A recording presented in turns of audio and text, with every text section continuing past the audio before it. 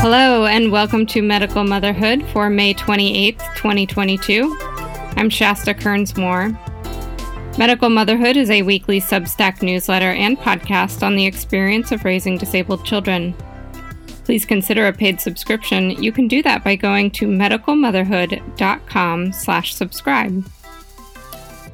By the way, I'm not sure that anyone but fellow podcasters care or notice, but the difference in sound quality this week and last week is due to my being on vacation without my typical equipment. We should be back to normal next week. Medicaid would have paid for Katie Beckett to live her entire life in a hospital. Her mom, Julie Beckett, had other ideas. Not only would that have been a waste of government resources, but a poor excuse for a childhood. So Julie Beckett collected arguments and data and took her advocacy all the way to President Ronald Reagan. Within 2 days of the president speaking about this, administrators made an exception for Katie. Soon after, there was an option for states to create what became known as Katie Beckett waivers that would allow funding for disabled children to be raised at home. Julie Beckett died this month at the age of 72, according to her New York Times obituary. Her daughter passed away in 2012, but lived to the age of 34, her prognosis vastly improved by living at home. The Times obituary credits the Beckett women's advocacy with liberating hundreds of thousands of children from the path of institutionalization. The obit reads, "Though she was widely regarded as one of the most significant figures in the history of the disability rights movement, Ms. Beckett insisted she was simply looking out for her daughter, and that everything flowed from there. There comes a moment in parenting," she wrote in 2017, "where you discover strength you didn't know you had, all because your child needs you." There are many things I wish I could ask Julie Beckett, but one of my biggest questions is how she felt about the confusing patchwork of Medicaid systems we have now throughout the country. Though many states have some form of a Katie Beckett program, no state children's services program looks the same, and not all children who qualify get access. Kidswaivers.org is an entire website dedicated to the many ins and outs of each of the 50 states' waivers as it relates to children. Complaints of overcomplexity abound, as in Tennessee just last March. Some states, like Nebraska or Oklahoma, are only just now getting around to cutting down years-long waiting lists for children. Other states aren't even trying. Some states give parents a set budget that they can use to direct care for their child, while others make them employers. This is also true for disabled adults or their representatives, but today I'm focusing on how these programs work for kids, who always have a legal guardian directing care. Some states, like Colorado and now Arizona, have a program that will even allow parents to be paid as their child support worker. The complexity is so great that even many of the people working in these systems don't understand them. In Oregon, as I have researched how to create a paid parent caregiver program, I have heard several times that the federal government does not allow parents to be paid caregivers under our state's waivers. So I asked the Centers for Medicare and Medicaid Services what they thought. In fact, they said there are several ways that the federal government allows for this freedom. But first, in order for you to understand their answers, I have to explain the different types of children's services waivers. Instead of a comprehensive, rational program that applies to every American child, we have several limited, idiosyncratic solutions for various constituencies, even within the same state. There are easily hundreds of different buckets of Medicaid money for disabled children across the nation. Let's start with what Medicaid is. Started in the 1960s, Medicaid is a public health insurance for low-income Americans. What many people don't realize today is that both Medicaid and Medicare, which is for the elderly, are under the Social Security umbrella. On the most basic level, the change that Julie Beckett was made famous for was for her daughter to be able to qualify for Medicaid even though the Becketts were not poor. The dual-income household had, however, exhausted their private insurance, and the only option for Katie would have been to live in a Medicaid-funded institution. In Katie Beckett waivers, which were actually created and funded through a 1982 Tax Act, disabled children qualify based on their own resources and incomes, not that of their parents. Soon after, Congress created Section 1915C of the Social Security Act. That created what's called Medicaid's Home and Community-Based Services, or HCBS. And there are now 4 different types of waivers for that. Section 1915C, Section 1915I, Section 1915J, and Section 1915K. All 4 of those offer self-direction options because beneficiaries, rather than institutions, get to choose how they spend the Medicaid money. If that weren't confusing enough, there are also Section 1115 waivers that give states Medicaid money to play around with to develop pilot or experimental healthcare projects. There are pros and cons to each of the above 6 different types of funding that can be used for disabled children's in-home services. There are other smaller programs too, but I'm going to stop there. If you want to dive deep, there's a link on our website to a primer on HCBS. In my state, Oregon, we have 3 different 1915C waivers, a 1915K waiver, a 1915I waiver, and an 1115 waiver. We also have a 1915J waiver, but ours doesn't apply to children. Did you get all that? Great. Now you might have a chance of understanding the answers that CMS gave me. First, most of Oregon's children's services are funded through 1915K, what we call the K Plan. A CMS spokesperson, who for some reason did not want to be identified by name, wrote to me that Medicaid self-direction authorities allow legally responsible family members to be paid providers. Under 1915K of the Social Security Act, family members can be paid providers as long as they do not act as the beneficiary's representative for 1915K related activities, such as the person-centered planning process. So all 4 of the self-direction plans can allow parents to be paid providers if the states so choose. The temporary change made during the pandemic's public health emergency was that the federal government loosened its restrictions on the legal guardian for the child. That person could also be a paid provider. This was already the case, however, for 1915C and I waiver programs. Quote, for both 1915C and 1915I HCBS authorities, a state may allow legally responsible relatives, including parents, to be paid to provide HCBS services in extraordinary circumstances, such as when another provider is unavailable, the spokesperson said.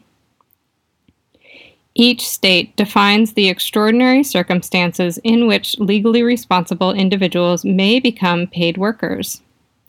This provision is usually used with individuals who require a provider with particular skills, such as behavioral interventions. It is also used in rural areas that have provider shortages or during emergencies such as the COVID-19 pandemic or a natural disaster. Some people may argue that parents shouldn't be paid for the care of their own children, or that the child care crisis is affecting all parents.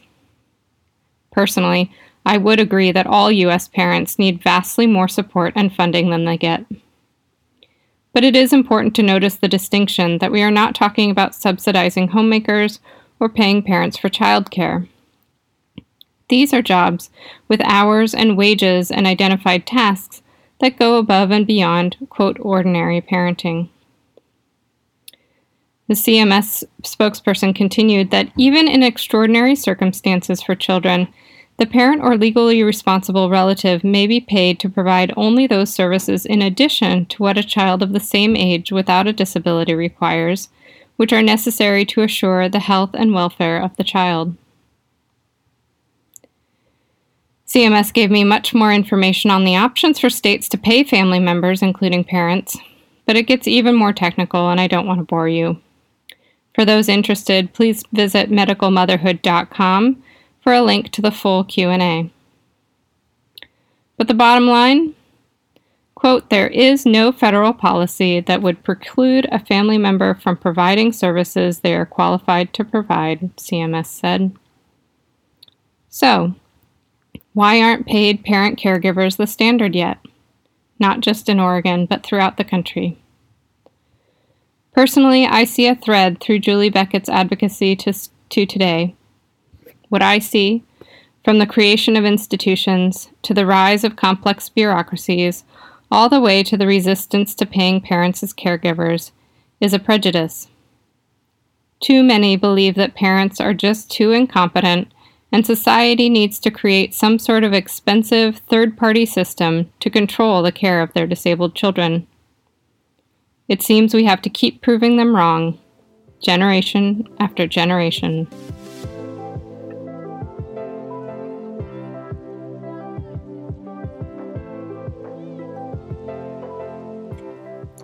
It's time for Medical Motherhood's News Roundup, snippets of news and opinion from outlets around the world. From the Gazette in Iowa, we are carrying the torch Julie Beckett lit. Being the parent of a child with disabilities can best be described as a masterclass in fortitude. You must grieve a life you expected for your child, while at the same time learn to be grateful for their existence exactly the way they are, because disability is diversity, and diversity is beautiful. Those first few years were the toughest. I often define 2 turning points for me in this journey. First was when Winnie was given the cerebral palsy diagnosis at age 2, which helped me connect with a group of parents going through similar struggles, and I suddenly had a community. Second was when Winnie's diagnoses qualified her for Oregon's Medicaid waiver, an iteration of the Katie Beckett waiver with no wait list, a true godsend. I often say that is when the financial nightmare of having a medically fragile child, who hit her out-of-pocket max yearly, finally let up a little. From Syracuse.com, Death of Disabled Teen Uncovers Bigger Crisis in Oswego County, a letter from the editor. Oswego County has the second highest rate of child abuse of anywhere in New York State. There are repeated complaints in the same families. There is even a high rate of maltreatment in foster care. We talked to experts who said to look at poverty, addiction, lack of doctors, and transportation as culprits, along with the understaffed and untrained social services workers who were under fire. The problems that reporters Michelle Bradenbach and Riley Kirk wrote about this week go beyond the physical abuse people normally think of related to child abuse. Quote, only 11% of cases in 2020 were physical abuse and only 5% were sexual abuse. The rest were caused by neglect and parental drug and alcohol misuse, problems rooted in economic and social desperation that can be addressed, said Michelle. Neglect is also easy to hide in a rural county where people are spread out and not easily reached in snow and spotty internet connections. A lot of readers have told us they did not know the extent of the problem until they read our story. From Dominican Today from the Dominican Republic, the titanic struggle of 2 mothers of children with disabilities. Mickey Rodriguez and Diana España are 2 mothers with different realities, but are united by the multiple different disabilities their children have. Both have discovered an inner strength greater than themselves in their experiences as special mothers. With the hope that the state will focus its eyes on the most compromised children with disabilities, and with faces full of peace and serenity, they received Listendaria reporters in their homes to disclose the reason for their lives, their children.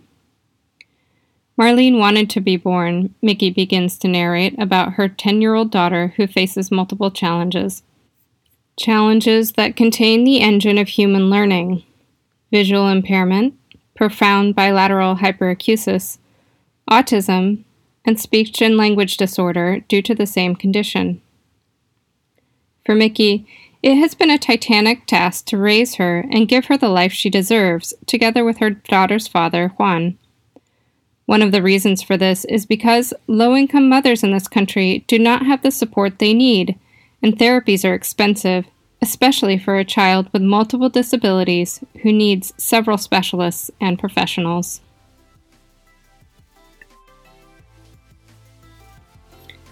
Medical Motherhood is a weekly newsletter giving those raising disabled children the news and information they need to navigate complex systems.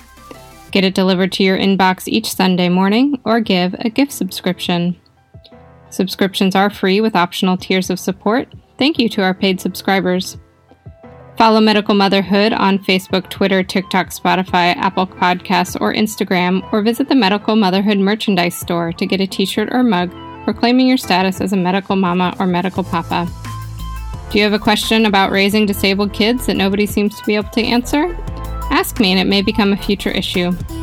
Thank you for listening. Our music was composed by Ehimitsu and used under a Creative Commons license.